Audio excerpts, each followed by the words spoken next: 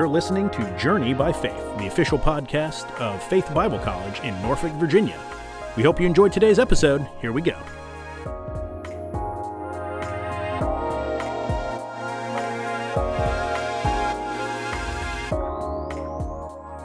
Welcome back, everybody, to the Faith Bible College podcast. We're so glad to be going back through Genesis. Good afternoon, Dr. Newman. How you doing?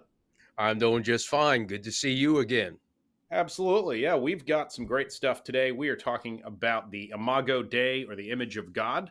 And this comes right here in Genesis chapter 1, verse 26 is where we are. Now, just to kind of link this to what we've been talking about, this would be part of day 6. Is that correct?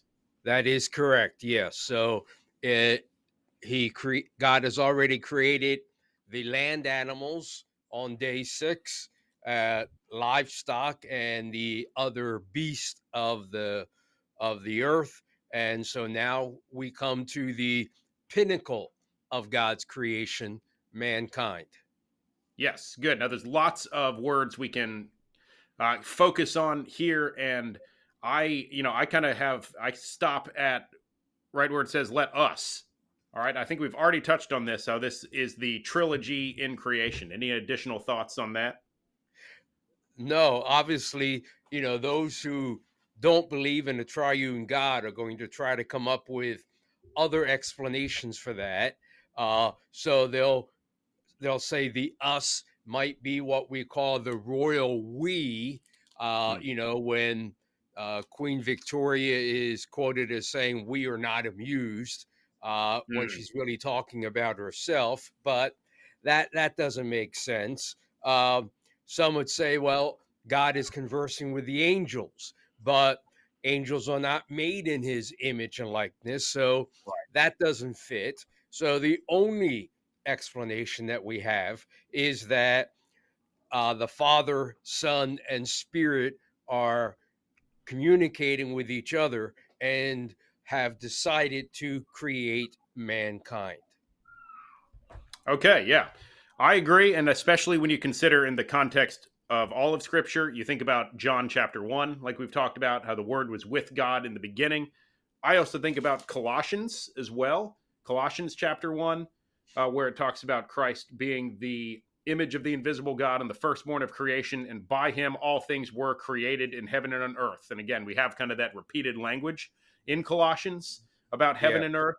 So obviously, when you look at it in the whole of Scripture, it's obvious that the New Testament authors saw Christ as active in creation as well. Right. And we already saw back earlier in chapter 1, the Holy Spirit working as well. So clearly, the triune God at work here in creating mankind. Yes. And I think that is so interesting to me how that connects to everything that we will talk about as we look through the creation of man, including the creation of woman as well. We're not quite there yet, but I think if you think about it not being good for man to be alone in light of that, and again, I'm getting ahead of myself, but just the trilogy is very important, I think, as part of it creation. It is important to see the Trinity here. Yes. Yep. Now, this next two words, we've got two words here. We've got image, in our image, and after our likeness. Now, are those kind of the same word, or do they mean something different? What do you think there? The Hebrew words here, image is Salem, and with a TS, and likeness is demute, and used outside of the Old Testament. Both are used to give the idea of statues or representations of kings or gods. And so, it's hard to really take these two words and parse them into saying that they have distinct meanings of themselves. So that's why, this is summed up in what we refer to as the Imago Dei, which is simply Latin for the image of God. So image and likeness are very similar in their meanings. Gotcha. All right. And I've heard before that this whole idea of image has to do with, like, it could be the same thing as like an idol or something like that. And it's part of why God will later command his people not to create idols, because he doesn't need an image. He's already created his image, being the people that he's made. That's correct. That's Yeah. correct. And Awesome. by the way, now that you mention that, um, the Jews in the time of the New Testament, uh, well, they technically rejected Roman coinage because the Right. image of the emperor was on there. Uh, so I say technically because they denounced it, but they used it every place except for the temple. So Yeah. they would not use Roman coinage with the image of the emperor on there in the temple. But yeah, so they certainly recognize man as an image of God. Yeah. And I was thinking back to, as we just think through the image of God, when we talked about when Jesus is asked about taxation, thinking back to our faith forum this year, when we Yeah, talked about what that meant and how Jesus asked, whose image is this on the coin? And right, the person who asked him responded that it was Caesar's image, and he says, "Then give to Caesar what Caesar's, and God's what's God's." And any good Jewish person who heard that would think, "Well, whose image, or who has God's image? Who bears God's image? Oh, that's me." right. Right. So that, if you think about that in the context of what he does here in creation, then that takes even more power. Yes, and that's one of the implications of this doctrine of the Imago Dei is that all people are made in the image of God and therefore belong to God. As you were Right. just saying, give unto God what belongs to God. Well, that's individuals, people. Right. That's our whole self. Right. Yeah. Right. Yep. All right. So, anything else before we go on? I've got the next word that gives me pause, unless there's anything else to add for image and likeness here. Well, part of what we want to talk about today is what does it mean to be made in the Okay. image and likeness of God? Good. Yep. And as you can imagine, there have been numerous views that have been floated around throughout history as to what this means. But let me summarize all of those views into three concepts, if I might. The first is what we might call the view of representation, meaning that the image and likeness of God in man means that we represent God. And again, we go back to uh, the ancient times, and kings would set up idols of themselves or statues of themselves throughout their kingdom, not necessarily to be worshipped, but simply as a reminder of who the king was. Right. And so some have said, well, we represent God in that way. We are a reminder to ourselves and to each other that we are like God. Some have said, well, no, this representation is physical in that man looks like God. Okay. Well, there's all kinds of problems with that because obviously we all look different and we have to say, Hmm. well, you know, which one of us is the exact representation of God? And even if you say, well, that would be Jesus, Jesus, being from Palestine, had certain genetic uh, Right. aspects to his humanity that are not represented in all ethnicities and all people. So I think we can pretty much safely rule out the physical Yeah. representation that we look like God. I agree with that. Others have Yep. said the representation is more of a personality type of thing, meaning that both God and man have intellect, emotion, and will. And therefore, we are like God in that way. Now, of course, uh, when I teach on this, I teach that only man has intellect, emotion, and will in the same way that God does. Right. Angelic creatures do have intellect, they do have emotion, and they do have will, but differently. But Right. I teach that animals do not. And I always get people that argue with me that, well, animals have intellect. And I say, well, yes, they do. Animals have emotion. I, I disagree. And again, Hmm. even my own wife disagrees with me on this. But, I kind of think those who think animals have emotions have been watching too much Disney. Uh, Yeah, sure. Yeah. but and but animals do not have will. They do not have the ability to come up with a plan and act upon it. They act on instinct. Right. I would So say it's more instinct. Yeah, I agree with that. Yep. uh, so personality may be part of that representation. The the second viewpoint is we are made in the image and likeness of God in a relational manner. In other words, God being triune, there is communion and relationship between Father, Son, and Holy Spirit. And that mankind is the only creation that really has intimate relationships with God and with each other. And so, therefore, it's a relational aspect that we have. Um, Others have said, no, it's more of a ruling aspect.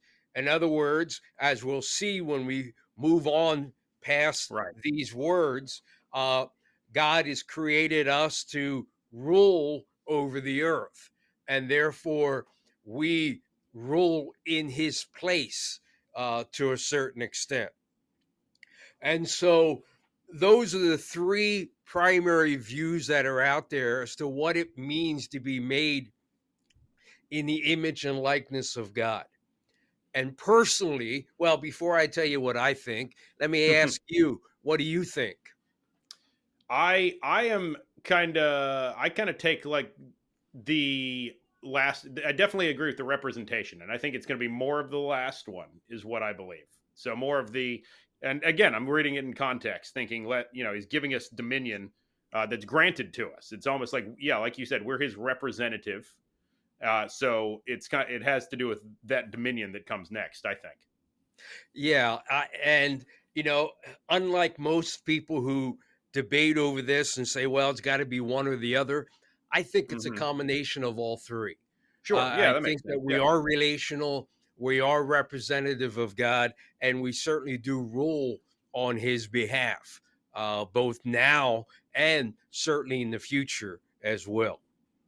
Yep. So Absolutely. uh, it's an incredible thing to think that of all of the creation of God, of everything that God made, only mankind uh, possesses his image and his likeness. Right. As I said before, man is the pinnacle of God's creation. Absolutely. Yeah. So that gives us a great picture of what it means to be made in God's image. I want to focus a little bit over on this idea of having dominion, which again we have already touched on a little bit. But we see here God gives ruling authority of some kind, not obviously not over him, but over the fish of the sea, over the birds of the heavens, and the livestock, and over all the earth and every creeping thing that creeps on the earth. So when we think about that, does that obviously God's not asking mankind to usurp him as king, but in what way does that look like he's inviting us to rule with him? I guess is kind of my thought when I see that. Well, part of this can be understood better, I think, as we go back to the uh, original hearers and readers of Genesis who were Right, living in a different culture than us. For example, in ancient Babylon, Mesopotamia, there was a king but he would have what was called satraps. Mm, And these satraps ruled in his stead over a particular territory. And they could make enactments or pronouncements on behalf of the king that were just as strong as the king, but weren't made by the king. So in the book of Daniel, we see in chapter 6, a gentleman by the name of Darius the Mede making a mm, law that nobody could pray for 30 days to anybody except through him. Now, he was just over the territory of the city of Babylon. The real king was a Persian by the name of Cyrus the Great. right. But uh, and what Darius did was in full effect in Babylon, as if Cyrus had said it himself. So that's the kind of dominion that God has given Okay. us. Certainly not to overrule him, but to rule on his behalf. And let me just throw this out there as well. This idea of dominion and the rule that we see is along the lines of a shepherding Mm, or a stewardship. In other words, God has given us dominion, but not possession. It still belongs to Him. We take care of it on His behalf. And so we have to give an account of how we take care of the creation of God. Now, I by no means am what you might call a greenie or a tree hugger, but I do believe that there needs to be a healthy balance between us, especially as believers, understanding that we are to shepherd creation rather than just destroy it willy nilly because it's what we want to do. yeah, I agree, without a doubt. Yep, taking care of creation. Yeah, I mean that is part of what I think this means here. Is if you're given something to rule over and have dominion over, you want to take care of it, right? You want to Absolutely. be a good steward. I think is what we see. Yep, Yeah, and knowing that we have to give an account of that, well, exactly. Yeah, as a steward does, makes it all the more challenging. yeah, without a doubt. Right. So there's lots of things that go into that, and I think that's again the purpose why we're going uh, through Genesis, going through the word like this, is so that our decisions can be informed by the word of God first, not by science, not by politics, not by anything else. What does the word of God tell us to do? Let's let what we believe his word is saying to inform our actions and inform where we spend our time, spend our effort, spend our money, all of that. Exactly. Yep. Exactly. I agree. If All we right. move on to Go verse ahead. Yeah. 27, Yep. uh, so God created man in his own image. In the image of God, he created him. Male and female, he created them. Right. So even though we don't see the creation of woman yet or Eve, we'll see that more specifically in chapter 2. Uh, Still, though, we're told that it is male and female, Right. biological gender and sex. And of course, we're all well aware of the controversy over that topic today in our Right. society. Yep. But the Bible makes it pretty clear there's two genders, male and female, and that's what God intended, and that's what God created. For sure. Yes. Absolutely. Yeah. This is kind of a little summary poem line here, we think, too, right? Yes, Yeah. yes. And again, like In you mo- said, we're going to get to this part in Genesis 2 where it more closely focuses on the creation of man and woman. But this gives us this idea hey, both men and women are created equal in the image of God. One is not more valuable than the other. yes, and by the way, the word here that we see, let us make man, and God created man. The Mhm. word is Adam, which Right. obviously is where we get the name Adam. But Yep. Adam also has a as a derivative the word Adamah, which means dust or dirt, Right. reminding us that man, and typically when we see the word Adam used in scripture, it is referring to humanity as a whole, Right. not just to men. So, no misogyny here at all. Yes, exactly. I agree. Yeah, just the word human maybe would be a good way to put it, or mankind, or something like that. Yep. Yes. Yes. Yep. All right. Good. After this poem, yep, God blesses them, and he says, "Be fruitful and multiply, and fill the earth and subdue it." I feel like, yeah, again, and he says, "Have dominion over it." He repeats this idea of dominion, but he gives this command to be fruitful and multiply. Yeah, let's talk about that for a moment. All Uh, right. Many scholars refer to this as the cultural mandate to be fruitful and multiply and fill the earth. And the question is, if this is a command, was it a command to Adam and Eve, or was it a command to all humanity? Right. And if it's to all humanity, then uh, we are still under that command. Yeah. Personally, I think that causes problems because anybody who doesn't get married and any couple that doesn't bear children would be in violation of this command Right. of being fruitful. So, I personally believe that this was a command to Adam and Eve. We see it Right. Okay. repeated again in chapter 9 to Noah and his family after the flood. And in both instances, the earth needed to be filled. Uh, Okay. Yeah. I think you can make a strong argument today that not that the earth is completely filled, but it's pretty full. Right. Uh, It's been full. Yeah. yeah, and I don't think this is a command for us, as some have taken it, to just go out and have as many children as possible. Right. Uh, and that's being obedient to God. Sure. So Yeah, that makes sense to me. Absolutely. Yep. And then as he goes on, he, again, like we said, repeats this idea to have dominion. And then he says this. He says, God said, "Behold, I have given you every plant yielding seed. It's on the face of the earth, and every tree with seed in its fruit. You shall have them for food. And to every beast on the earth, and every bird in the heavens, to everything that creeps on the earth, everything that has the breath of life, I have given every green plant for food." And it was so. Now, I'm going to ask a question kind of in jest, but does this mean that they were always to be vegetarians? So. well, I don't like the word always, but Right. at that point, yes, absolutely. Sure. Uh, Yep.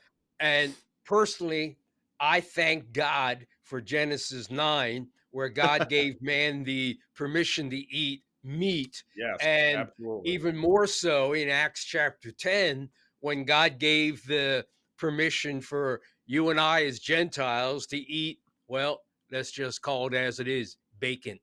Uh, you know, and pork and Yes. other animals that were forbidden back Yep. according to the Levitical law. So Sure. yeah, but Adam and Eve and technically those before the flood were meant to be vegetarians. And you notice, as we mentioned last week, so are the animals. Right. So there's no hunting and killing Hmm. prior to the And this fall. supports that idea that we talked about last week, where no death before the fall of man. Right. That's Yes, what kind of supports that idea. Yep. no death before sin. Right. Right. Yep. So that's helpful to see that again, to see how it all connects and makes sense together. And here's God says it was so, and God saw everything he'd made, and behold, it was very good. Is this the first time he says very good as opposed to just good? It is, and it's actually the word "good" repeated for Ah, emphasis. So it is extremely good. Now, okay.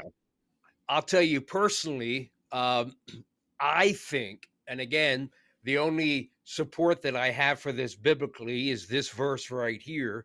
But I think that the fall of Satan comes after the sixth day.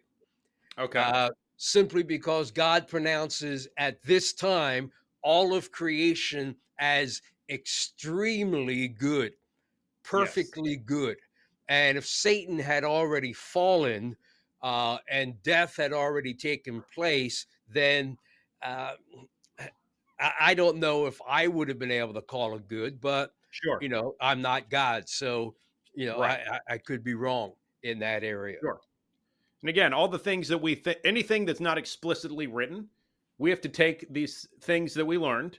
We have to take these, I don't want to call them concepts, but take these truths that we learn and try and apply as best we can, right? That's doing Yes. good biblical interpretation. And that's what we're trying to do here. Yeah. Yeah, and as we look at this concept of the Imago Dei, let me just mention a few of the implications of this. Again, this is for all people. Every human being is made in the image and likeness of God, and nobody more than another or less than another. We Right. also notice that this image, while damaged by sin in the fall, was not destroyed. So mankind today still bears, to an extent, the image and likeness of God. And Right. what that means is that mankind, human beings, have innate value, and that means that we have value in and of our creation, not Yes. because of what we accomplish, not because of what we look like, but simply because we are human with God's image. We have value. And Right. I got to tell you that that is a constant challenge, at least for me, to look at all people as having value because they're in the image of God. There are some people that, especially those who are driving in front of me, going 10 miles under the speed limit, uh, I don't always consider them to have the same value that God does. But Right. Yeah. uh, you know that's what this passage teaches us. And by the way, uh, in Western society, we believe that uh, man is created equal. And Right. that whole concept that we find in from the founding fathers comes from the doctrine of the Imago Dei, that all people Right. are created equal in the eyes of God. So Absolutely. lots of applications, lots of implications that go along with this very important doctrine. Yes, absolutely. I agree. And it is interesting to think about how many of our founding documents and just took these truths from the Bible and applied them and said, "Hey, these are good ways to live." Yeah, Yeah. absolutely. I Absolutely. believe this section of Genesis actually ends after chapter 2, verse 3. That's just the way I read it. So I'm just going to finish reading through that. Obviously, after God saw everything he made was very good, it says, once more, there was evening and there was morning the sixth day. Thus the heavens and the earth were finished, and all the host of them. And on the seventh day, God finished his work that he had done, and he rested on the seventh day from all his work that he had done. So God blessed the seventh day and made it holy, because on it God rested from all the work that he had done in creation. So we see the seventh day where God rests. Here, it's interesting that there's not evening and morning on the seventh day. I think I'm interested to see what you think that means, but that brings us here to the day that God rested. Yeah. Well, do you want to cover that now? You're going to wait until next week to deal with the seventh day. I think there's a lot We that we can go into there. I think that's a great idea. I think we should look at the seventh day and what all this means when we meet next week. Sounds good to me. All right, everybody. Well, we're so glad you've joined us as we take this journey through Genesis, and we hope to see you next time. Bye bye. God bless.